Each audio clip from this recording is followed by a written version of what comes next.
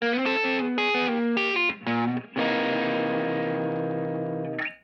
is the most practical way the government can help get more affordable housing built?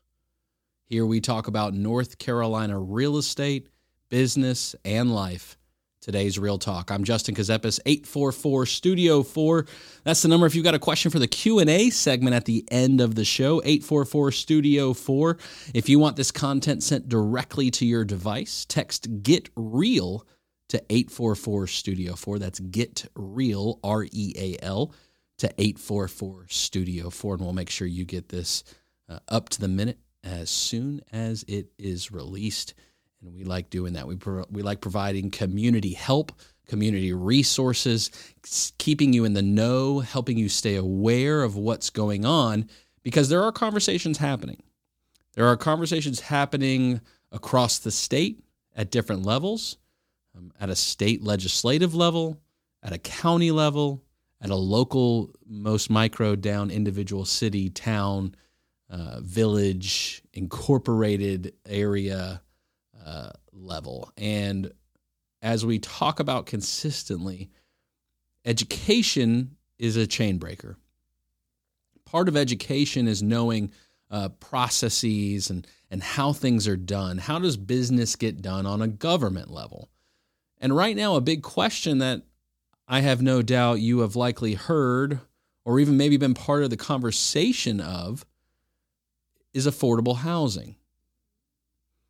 It's a big buzzword, and that's good and bad. It's good to bring awareness to a concept, but there's a point where talk can only get you so far, and action becomes necessary. We're excited today because we're going to be joined by a county, Chris Todd, with business, who's the Business and Community Development Director in Henderson County, North Carolina, to talk about a particular affordable housing project and why Henderson County is getting involved and how are they getting involved. The number one question across the board for affordable housing is how do we pay for it? Because make no ands, ifs, or buts about it. It still costs as much to build affordable housing as it does any other private development. And what I mean by that is the standards, when we think about a municipality level, when we think about water and sewer, when we think about internet, when we think about the cost of materials, when we think about labor, it still costs the same to build a project that is to be used for affordable housing than it does any other private development. So how do you pay for it? Because at the end of the day, government money, the money that your local municipality, the state, the federal government, the money they spend comes from the taxpayers. And as a tax-paying private citizen, I am always interested in what is the government spending my money, your money, on. And there are certain things certain initiatives that I'm okay with them spending my money on, even if I myself or my family are not directly influenced or connected to the spending of those dollars. I don't expect the money to come from my wallet to their coffers and then right back to my wallet. It's just not the way it works. I think there's ways that it gets made up culturally, business in the community, right? Economic development for a community as a whole is also good for the individual businesses, because the more people that want to take part and participate in that community and spend their money in that community because of the decision-making that's happening by our leadership directly influences the result for local, small, boutique businesses. So who's being a good steward? We've asked that question. And I'm going to up front commend Henderson County for what they have done. A good friend of mine has a saying, and I steal it all the time now. shooters shoot. And what he means by that, and what I accept it to be, is that those who are willing to step out in faith with an idea that they believe in, have the conviction of, and are willing to at least try, it's hard not to commend them. Now, we may not agree along the way of all the different processes and decisions that come with that. There are always multiple perspectives in a conversation, multiple outcomes. But at the end of the day, it's about taking a chance and shooting the shot that we believe will help our communities. And so again, Chris Todd joins us, Business and Community Development Director in Henderson County, to talk about a particular affordable housing project going on in Henderson County. Stick around, 844-STUDIO-4. Text Get Real to 844-STUDIO-4, or give us a call if you've got a question for our Q&A segment, or if you also would like to sign up to get this content directly to your device. Justin Kazepis coming right back. I need some real talk. Oh, I need some real talk. Give me some of that real talk. Today's Real Talk, Justin Kazepis, now joined by Mr. Chris Todd, the Business and Community Development Director in Henderson County, North Carolina. Chris, really appreciate you and your team joining us today. I'm very curious. One of our team members, John Wood, our Chief Engagement Officer, he lives in Hendersonville. He talks all the time that Hendersonville and Henderson County in particular has some really great food spots. I'm a big foodie. I like eating, right? That's just one of my pastimes, one of my hobbies. What's your favorite spot in Henderson County? I don't want to start a turf war, but if you're willing to say it, let's go ahead and put it on record. You know, obviously, like most of us, depends on the day of the week. But I've got to say there's a great Thai restaurant called Boon Chu Thai, where you can go get yourself a nice bowl of soup and a good bowl of noodles, which is a great way to end the day sometimes. You like it spicy? Are you a spicy guy? Absolutely. Oh, yeah?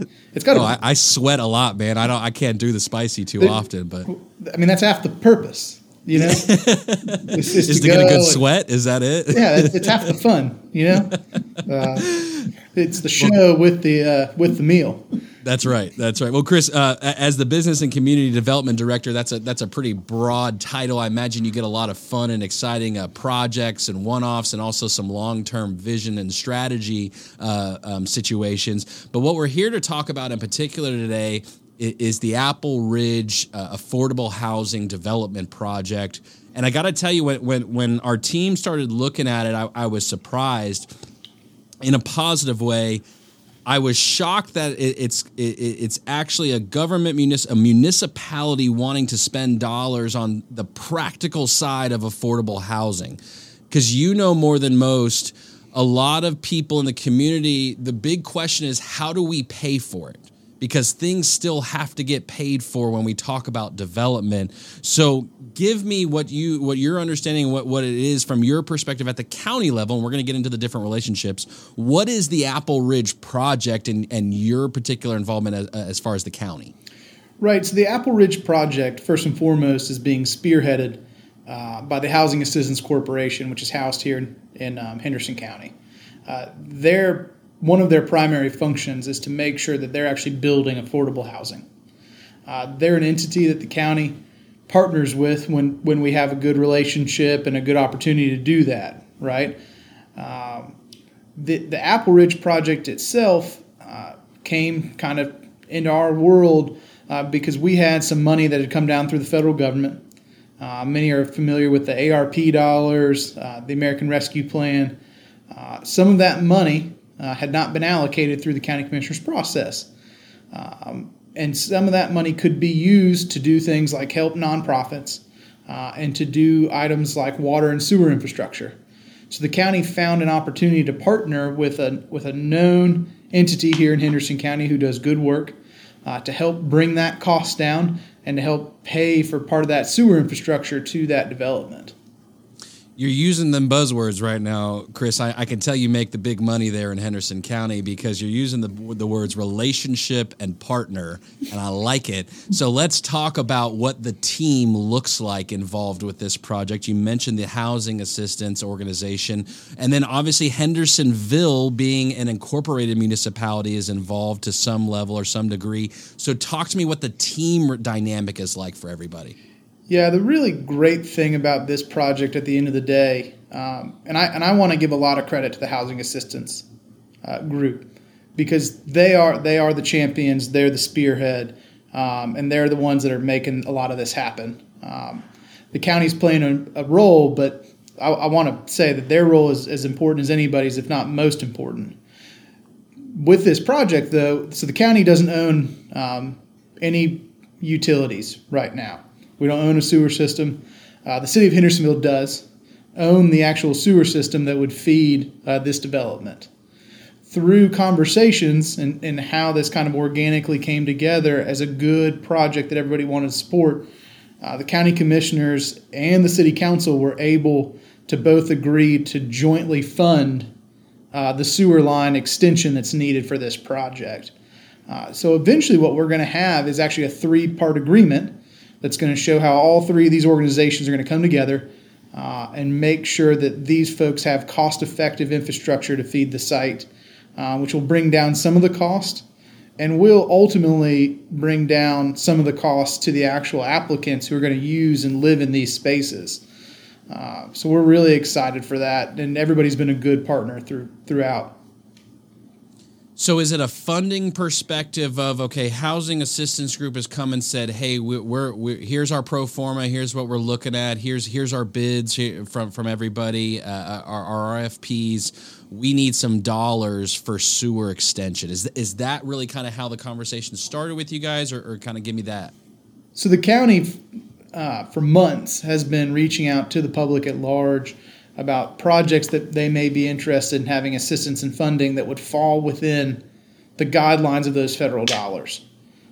So that conversation has been going on for a while now. Putting that out to the world, what we got was some feedback, and one of the feedback came from the Housing Assistance, and they had this great project that they wanted to bring to us and see if we could help assist, and it helped fill some gap to getting them to reality, because they're going to go out and they're going to borrow money as part of their business model, right, to help construct this in a couple different phases, because there's going to be some multifamily housing and there's going to be some single family housing in this project. Obviously, they'll run kind of the multifamily housing like you would a more typical apartment complex, though at a lower affordable price, and then their goal will be to sell the single-family housing off to folks at an affordable rate too, so that they can get more people in home ownership at an affordable rate here in Henderson County. Did that answer your question? It answered you, sir. You did perfect on that answer, by the way. Everyone is. There's a standing ovation happening somewhere right now. Oh, good. And we're so grateful for that. So let me ask you though. You got some big players at the table right now.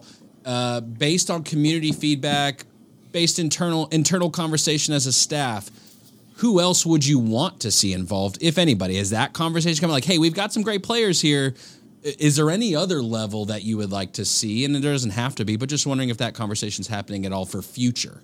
Probably not at this stage for this project.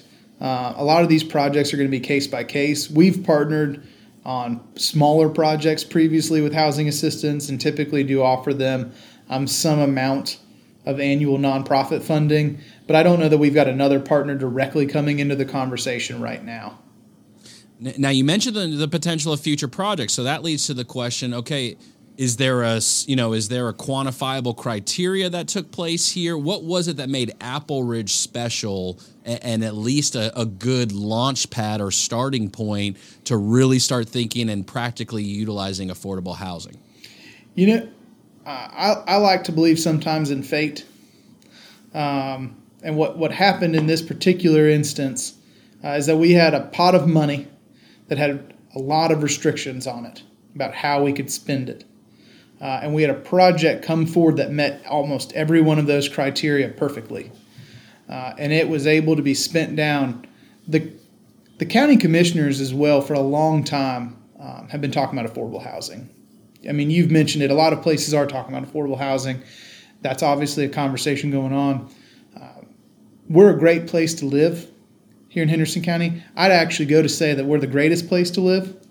In the greatest country. Calm down now, Chris. We don't want to get everybody all riled up right now. Come on now. Well, North Carolinians got some pride when it comes to where they live. Well, I understand, and I'm glad for it, but so do we,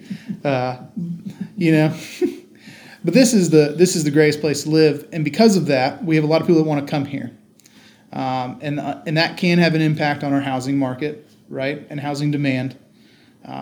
We also know we need a well-rounded housing market for a well-rounded economy, and the commissioners are highly aware of that, and those are things that they're trying to make active steps towards doing something for.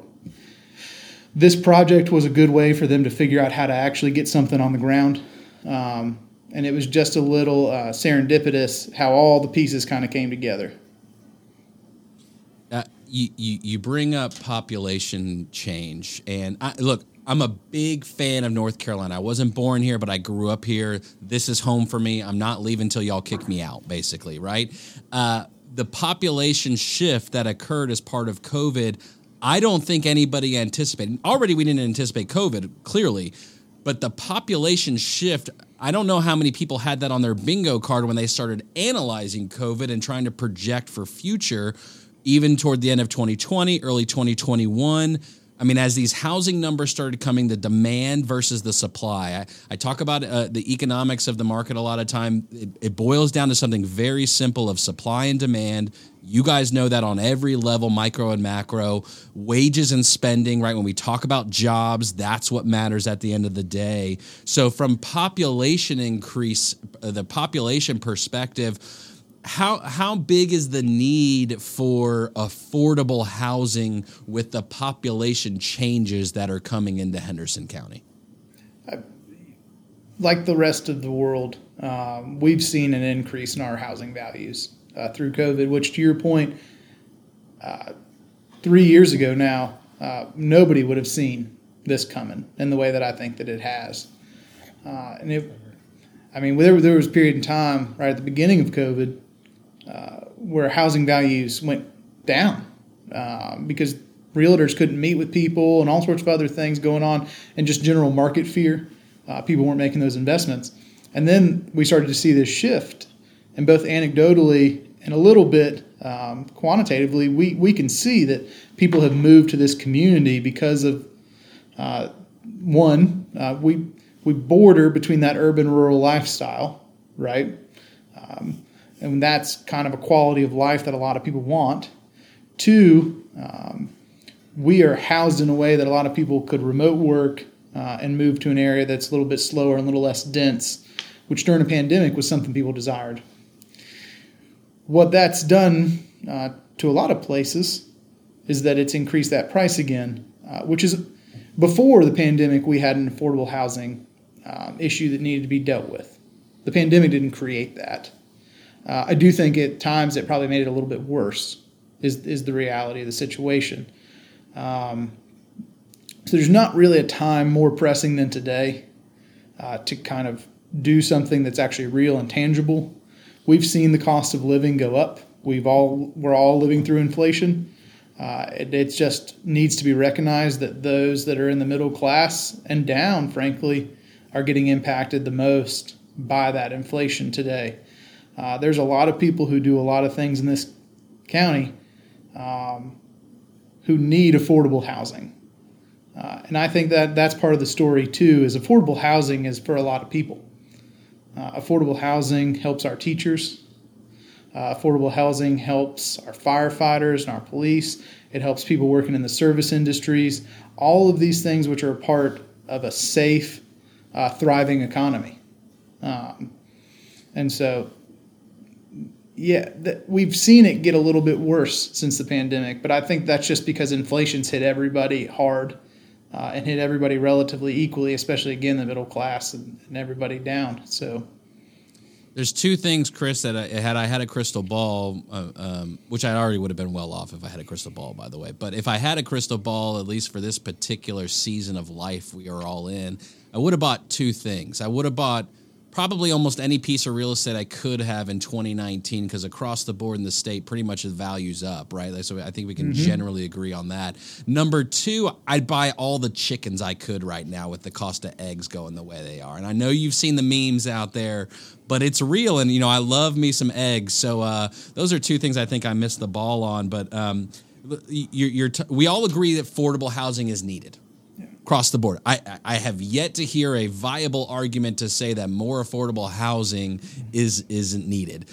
But let's get down to the nitty-gritty of it. How do you define affordable? And that's a big part of the conversation too, which, there's a whole big conversation about AMI, right? Area median income, and how do you calculate it? What's a formula? Let's get into some of that. Was that important to you guys in analyzing this project? Okay, when we say affordable housing assistance group, which demographic, which category? Because, my wife's a kindergarten teacher, right? So workforce housing is very different than, let's say, 30% AMI. Those are two different things too. How did you guys look at it, if at all, and analyze it in the equation? The reality of that question is that we have a trusted partner who they know more about the clients they're serving than we do, because that's who they deal with every single day, right? And they are able to continually evaluate what that means in a changing economy. As our housing prices go up and down, as mortgage rates fluctuate, I think that's unfortunately or fortunately a moving target about what affordable really means and who you're serving. The good is that day to day, these folks over there at the housing authority, are being able to kind of calculate that and figure out that's an important aspect of this. And I said it from the beginning. We had a known partner who has some success, and we wanted to enhance them instead of trying to reinvent the wheel, right? They have put folks in ranging economic needs in housing and have helped people get into stable, safe places to live. And we've been able to see that throughout the community. In both developments that are similar to this, they have another one that's roughly the same scale they did, I believe, about 10 years ago. But they also have single-family homes and other units dispersed throughout the county that they have helped to build, help to monitor, lease, and rent at different times.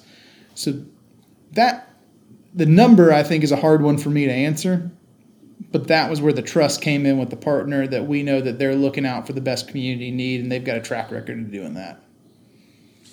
It's important, and I don't mean this in a snarky kind of way, but staying in your lane, right? Like, that's important when we analyze projects overall, right? Like, I'm not going to call my architect to figure out, okay, what's my current cubic yard of concrete cost right now, right? Like, that's just not how those two things work in a development project. So the county and you guys recognizing, okay, let's let our partners do what they do best. What are the tools and resources we as a municipality can assist with? And so I appreciate that. You talk a little bit about the number of units, and this isn't a bad thing, right? There's a quality of life balance. You don't want to, high density is a big conversation. High density multifamily is a huge conversation right now. It falls into the affordable housing. Yep. But hey, from a private investor development world, multifamily is that bread and butter that everybody wants to go for. I think the two hottest, in my opinion, right now, and you may think otherwise in your district, but multifamily and industrial right now seem to be the two main sectors from a commercial perspective that are hot.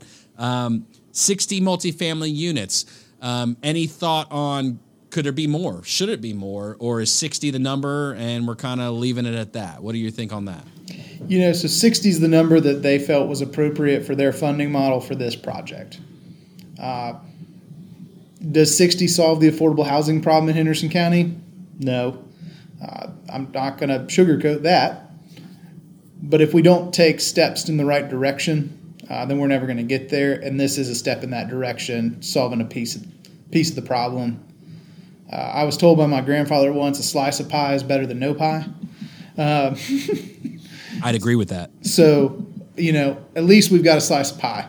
It's not going to solve the problem, and we're not blind to that either. So we know we still have work to do. But what you're doing is creating a model, and I think that's the important part of the conversation. In my personal opinion, and it's easy for me to throw stones from the sideline. I'm not an elected official. I don't work for the government. I am a private citizen in the state of North Carolina that loves my community and loves my state. But I think there's been enough talk, and we know what the options are to a reasonable degree of certainty. So for you guys to take, again, quantifiable action steps, I would be hard pressed to believe that people should hate that. And so I commend you all for that.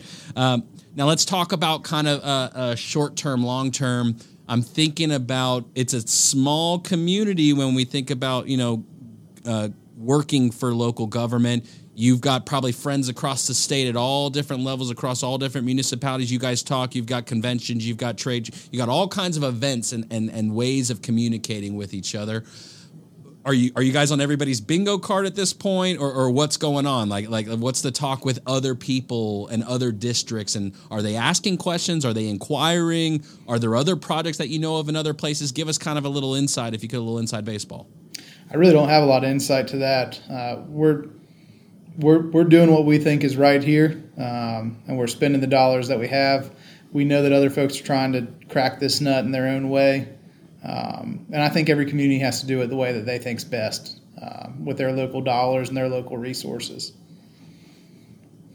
So what then is the long-term vision? What do you think it is as far as for your community from the county perspective? Are you guys going to, ARP dollars, let's be honest, is the likelihood of the federal government to come write everybody a bunch of checks here again in the near future? Probably not, right? Like that's there's pros and cons to that equation. At the end of the day, the the taxpayers paid for all of that stuff. It's not free. Now, I would make the argument, I'm going to get taxed. I'd rather spend it on things that actually add value and return, like a return on investment if I equate it to a private sector type situation. Spending on infrastructure is a big conversation. What's the long-term vision that you guys are kicking around as a county? The commissioners are going to continue to look at affordable housing and appropriate partnerships moving forward. We always want to do that. They're having conversations right now about how we interact with the city and our kind of water sewer service, trying to bring that conversation forward. Because again, the city's been a willing partner, and I want to say that again in a positive way. This is all good. But we know that working together will bring more light. Some of the other things that we're doing, though, that are just trying to help everybody in the community, the county took on not too long ago renovating our old VFW building and trying to do work there for our veteran population, trying to expand veterans programs and house it out of that. As well, bring that building back to a community center that it kind of historically has been. It's got a 5,000 square foot dance floor meeting space with the original hardwood floors in it. And we're working right now to renovate that and bring that back and let that be a beacon of the community. As you kind of come in from the north part of the county on 25, it sits on the hillside and you see it coming into Hendersonville. That's been a big thing that we're working towards and trying to help our veteran population and actually get them the services they need as quickly as possible and sustain that for them. We're also right now actively working on another project, which we call the Acosta Trail. The Acosta Trail is going to be the longest rail trail greenway in western North Carolina when it's complete. It'll be about 19 miles and run from downtown Hendersonville to downtown Brevard. It's going to cross 2 counties and have 5 governmental jurisdictions in which it crosses through at some point or another. We're working on our side, in Henderson County, because that's where we can legally. Though, we support our friends on heading towards Transylvania County and their endeavors as well where we can. But that project is going to be a greenway that connects all these places and communities and runs through all sort of spectrum of housing and income and connects to all sorts of community assets, things from grocery stores to churches to community centers. So we see that as a massive project to help our citizens, for their health, for quality of life. It's also an economic development driver that we've seen where folks are already looking to invest in certain types of businesses along that corridor and develop. And that brings with it another rising, if you will, for folks that need those types of assets and have safe places to walk. And I like to tell people, and this is true, I'm actually very selfish about this trail. Because my little girl is going to learn to ride a bicycle in a safe place on it. And that is immeasurable, right? There are a lot of things that we can do in this community, but I'm going to have a spot that I can take her down and she can learn to ride a bicycle in a safe place on a trail that has 20 foot in elevation gain between the two municipalities, which in the mountains is about impossible. And she's going to get to know her neighbors and friends there. And that, again, is a trail that goes through all sorts of different communities and incomes and frankly, geographies within the 2 counties and 3 municipalities. So, amazing concept. Thinking, hey, this is a positive for families, and I have, for my personal side, I've got 2 young children, so I know the feeling, and that's an amazing perspective to keep when we're going back and forth and we're having these discussions and all the different types of walks of life and all of that, how it comes into play. So I certainly can appreciate that. Let me ask you this, though, too, because one of the pieces where sewers are a part of it, right, and utilities are a part of it. Broader than that, let's talk about high-speed internet and broadband.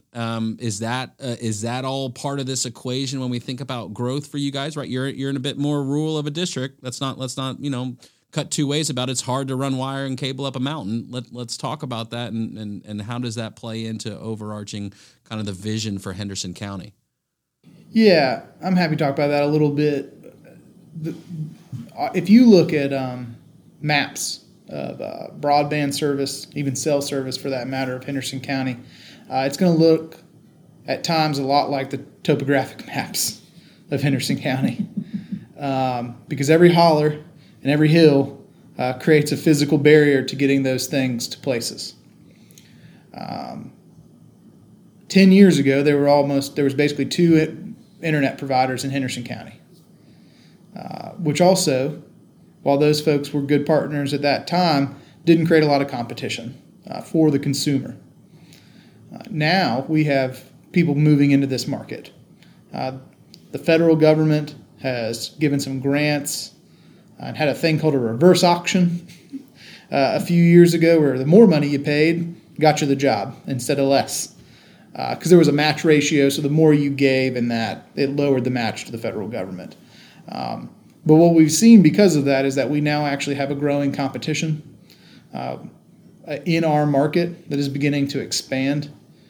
And they're not expanding anymore with copper wire of any kind, right? They're putting fiber optic cable in the ground, which is, I don't want to call it future-proof, but it kind of is. The cable itself is going to be able to be expanded in capacity as those providers are able to increase the capacity of the endpoints that actually move the data. The wire is not going to be the limiting factor. But we're getting massive runs into this county right now, and it's beginning to spider web out from the center where we've had it for a little bit longer. But folks who've not been in the region for a long time are coming in from where they have service provider from the edges. So we are seeing it in a couple directions. Now, again, we've got hollers and hills, and that is going to always be a challenge for our geography. And frankly, if it were me, I'd like to go somewhere and live by a house where there is no cell service and there is no internet because I've got enough of it during my day. You want to go to the place where no one can find you. That's right. Huh? Is that usually how it goes for you? Yeah. But with that being said, it's growing, and that is changing. It's becoming more of a necessity, I should say, about how we do business, about how our children are educated, about how public safety occurs. And we're seeing that investment by these private firms, some of it with grant dollars through primarily the federal government. But they're actively doing that. And I think we're having more conversations today with those providers and services than we've ever had. And they have such a desire to grow and into a market that maybe, again, 10 years ago was not as desirable, but is much more so today. What then was the process like? Because there's a public input, right? And you talked about that. Let's be honest, there probably were some people there that didn't want to spend the dollars on it, if I had to guess, as there are always two sides to the coin.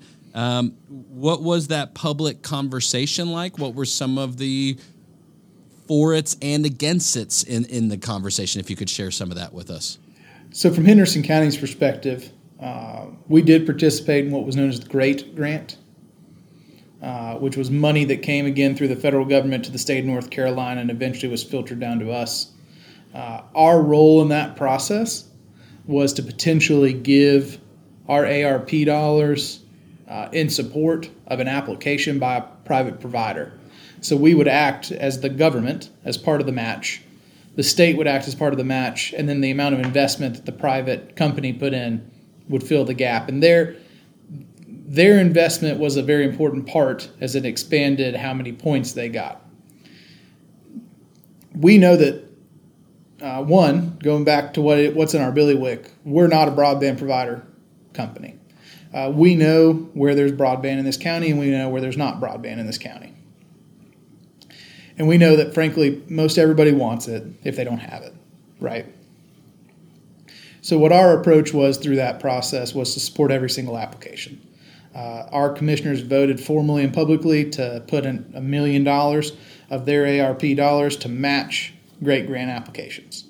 And so then what we did is we communicated that to the state, and the state actually selected the winner of all the applications. So if a company came to us and wanted support, we gave it to them because we do support them because we know that, again, generally speaking, we need more broadband.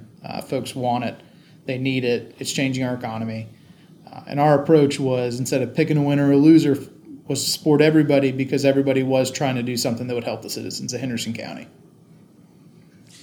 It's an amazing concept when the state works together then with the local municipalities, and by local we'll go a little bit more micro to the county, but then you go even farther to the incorporated municipalities of cities.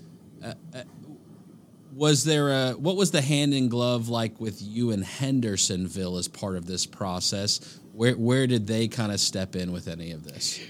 Due to the nature of the grant, they didn't play a role, which isn't because they didn't want to necessarily.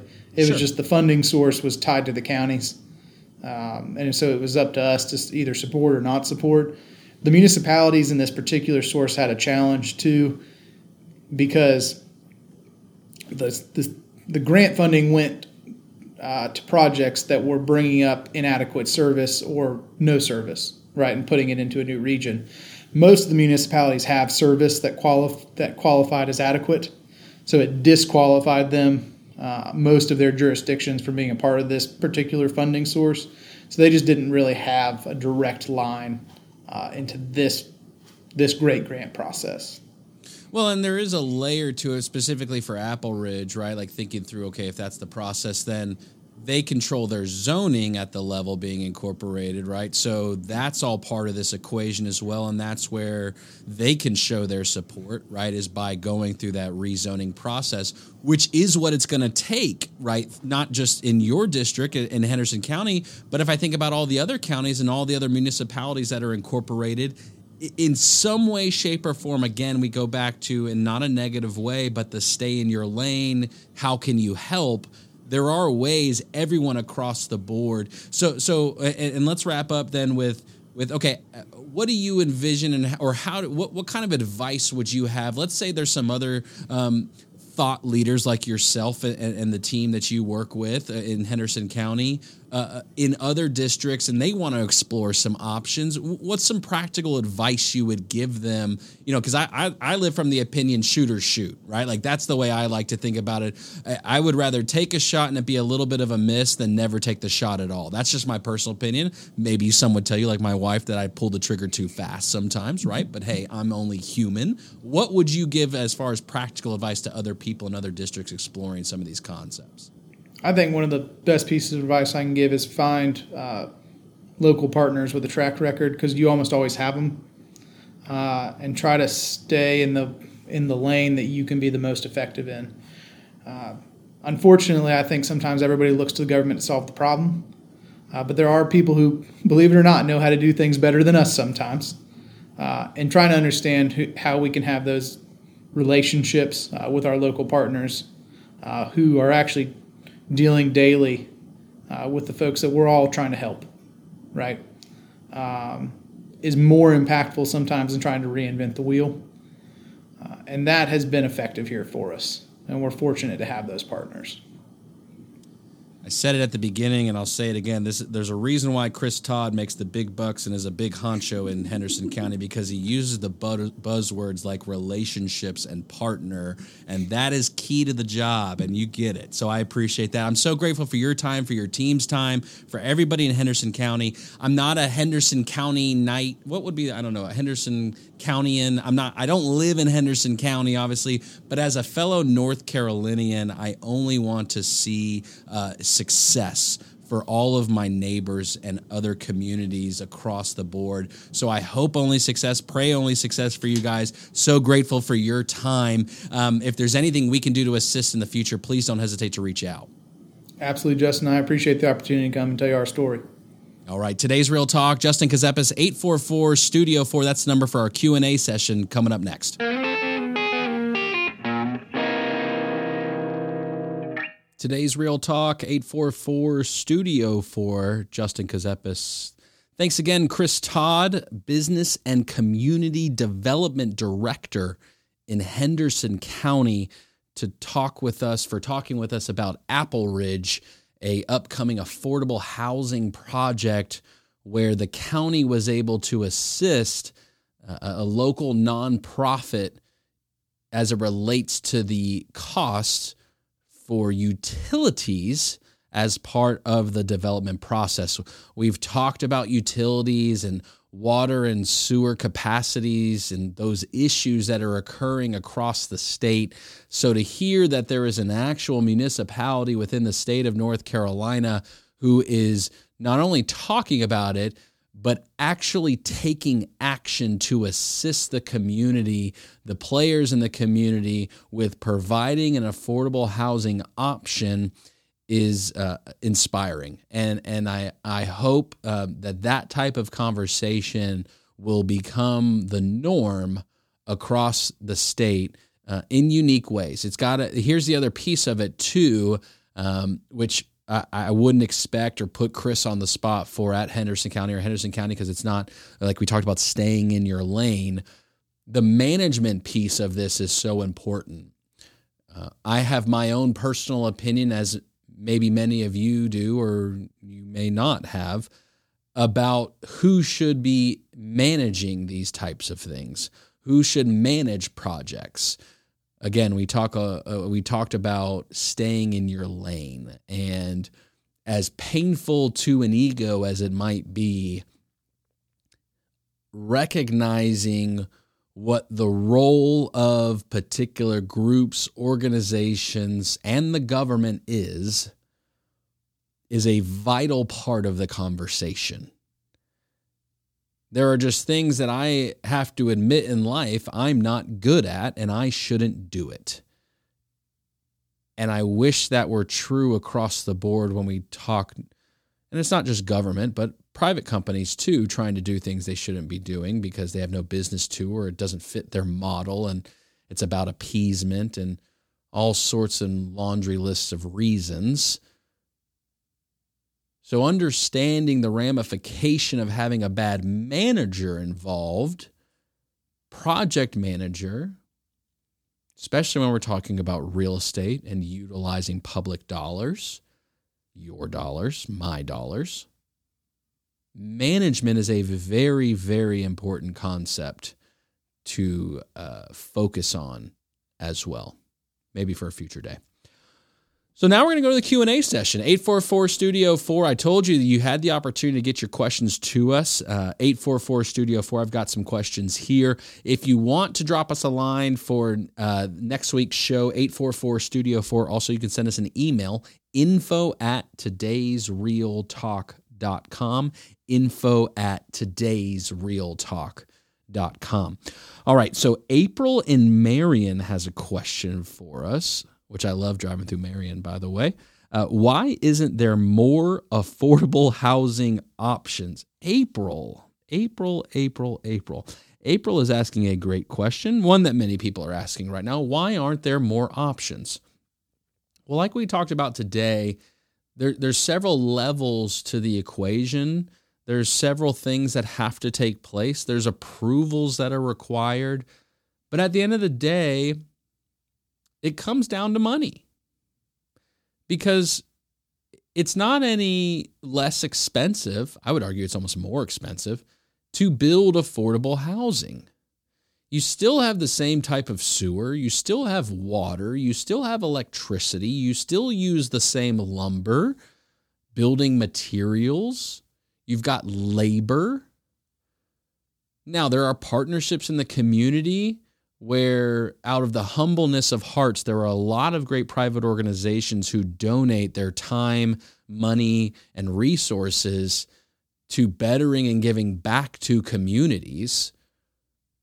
But at the end of the day, I don't think to create a mindset, and I'm going to probably get some backlash on this, right? When it's okay. My perspective is I don't think we need to rely on every other private company to take care of what in reality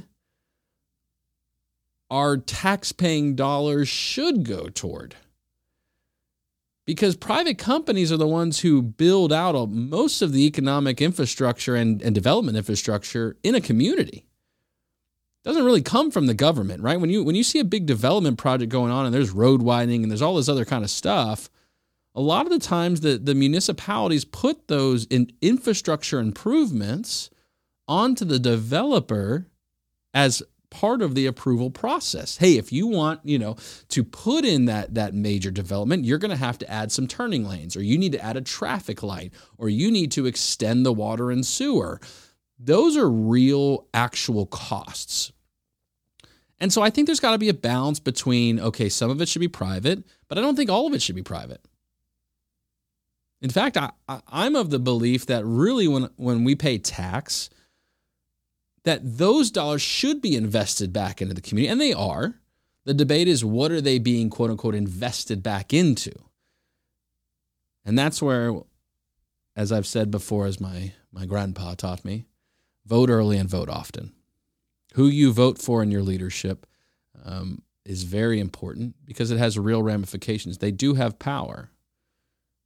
And not all of them have power go to their head. I don't mean that in a negative way, but when you talk about making decision, they have the decision-making ability, the power to make the decision as it relates to what happens to your dollars. Now, there's tax incentive programs, there's grant funding, and again, there's the kindness and generosity of private citizens and private companies, all of which have to work together. But to answer April's question, why isn't there more affordable housing options? Because unfortunately, the way of the world is the almighty dollar.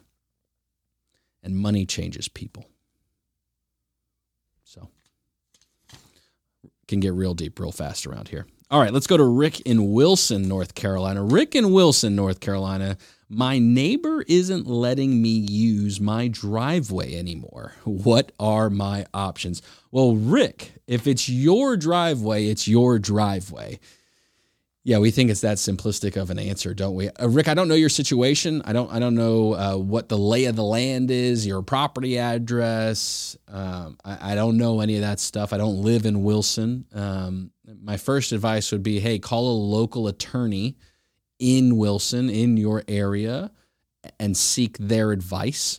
But as far as it goes, if I think about driveways, again, my transactional law firm that I've exited, all the time we get calls about driveways, and there's shared driveways, there's driveways that encroach, there's all different concepts, and a lot of it, I'm going to guess, probably comes down to an easement situation.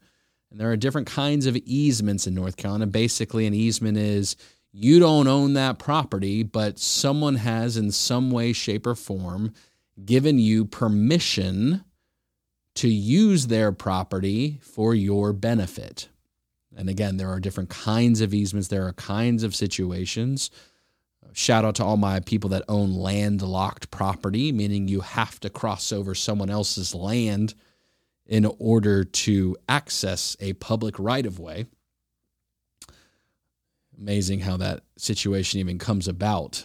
Kind of mind-boggling sometimes, but seen it plenty of times. So again, Rick, I would say call a local attorney within your marketplace and ask some questions. And there are certain options, whether it be litigation, but I always try to err on the side of have a conversation.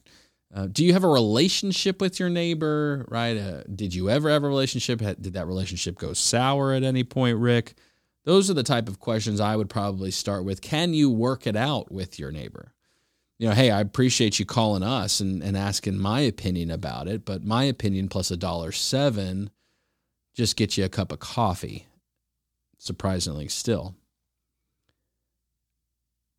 But a lot of this comes down to relationship and maintaining a relationship with your neighbor. Whoo! Did I just hit a nerve? I may have just hit a soft spot for you. It's important, though, because like in Rick's case, right, where he's using, and I'm completely speculating at this point. This is just an hypothetical land right now.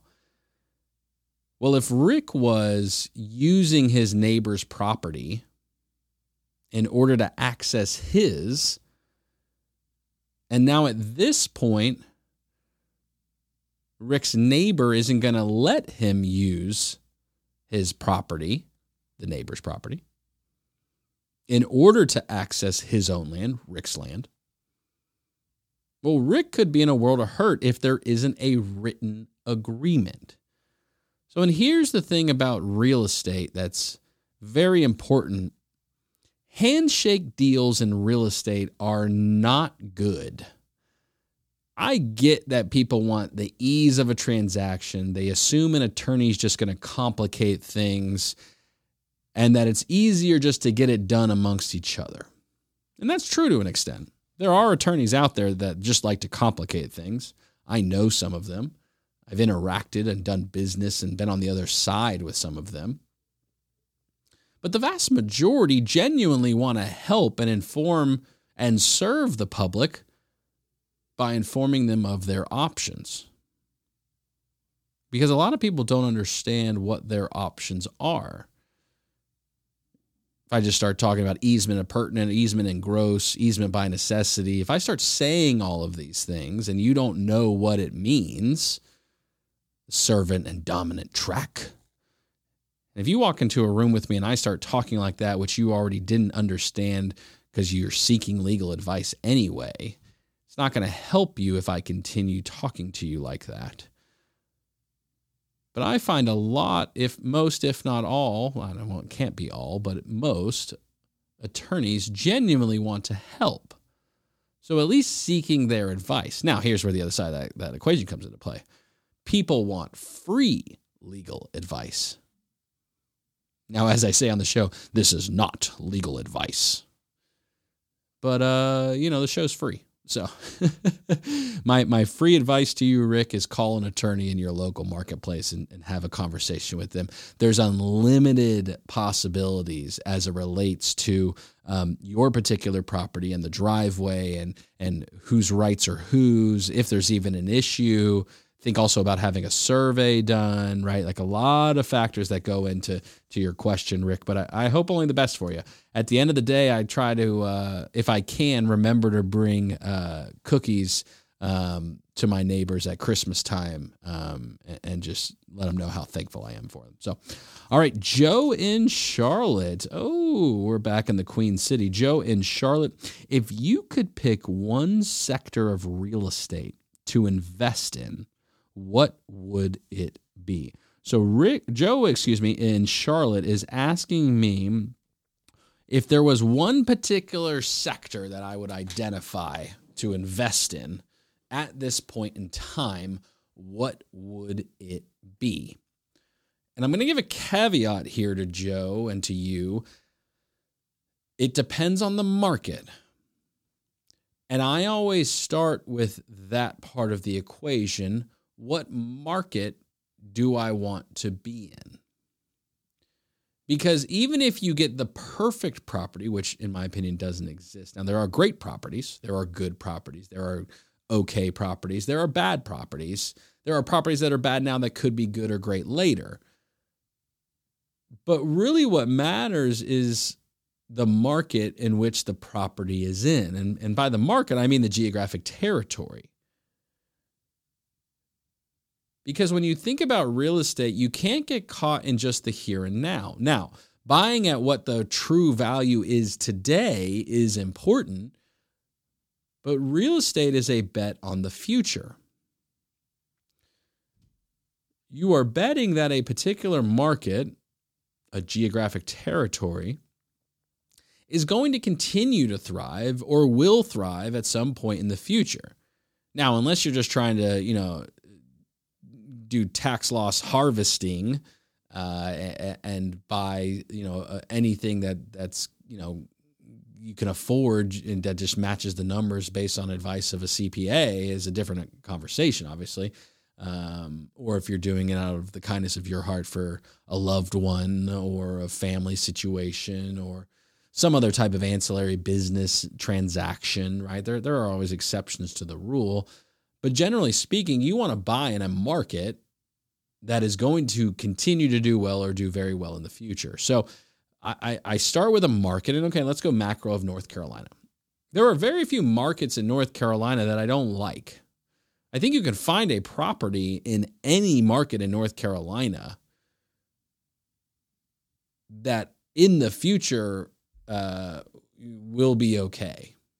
Now, some things are going to happen and I'm going to be wrong in some way, shape, or form, and someone's going to call me in 10 years and say, hey, I heard you and you said I could buy anywhere. And yeah, that's going to happen, unfortunately. But if you analyze the market properly, and you got to do it on a local level, you got to see what's going on at the planning department. Are there businesses? Are there jobs coming in? What's the budget look like for the county? What is the county investing your dollars, your property tax and sales tax dollars back into?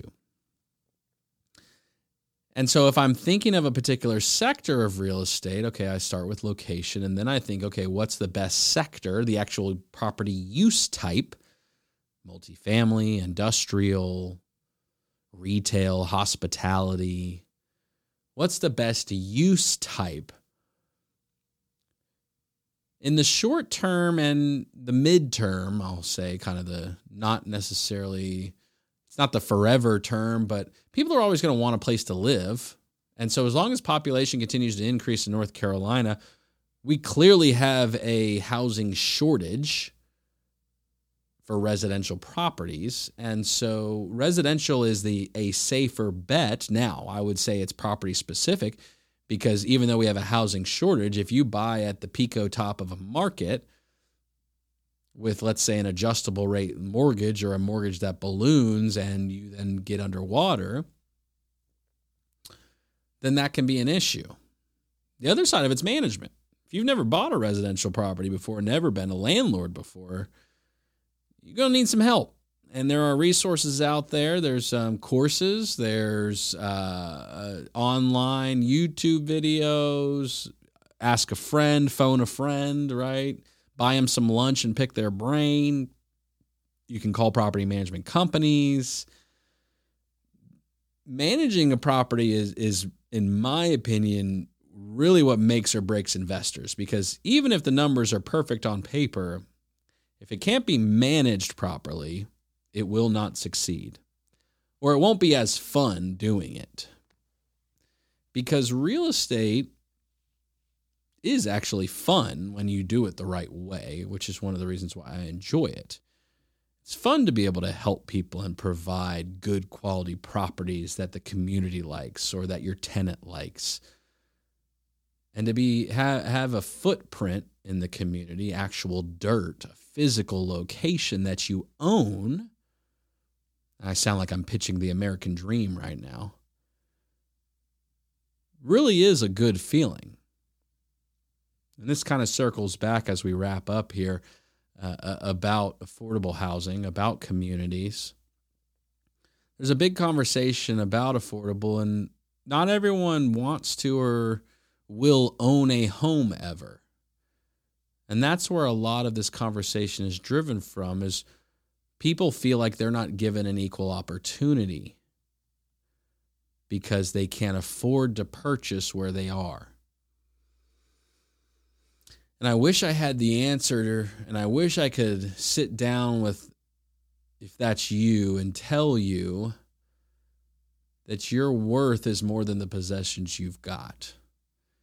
That your worth is more than the dollars in your bank account, or that your worth is more than what other people say about you. Your worth is derived from something much greater than that.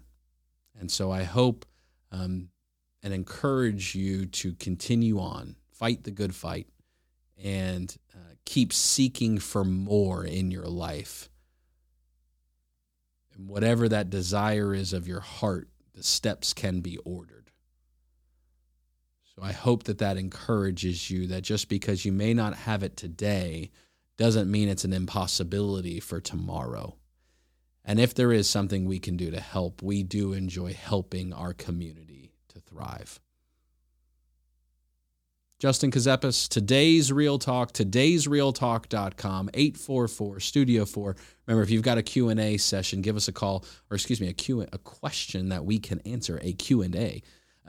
We love to do what we can to help. 844-STUDIO-4. We'll see you next time.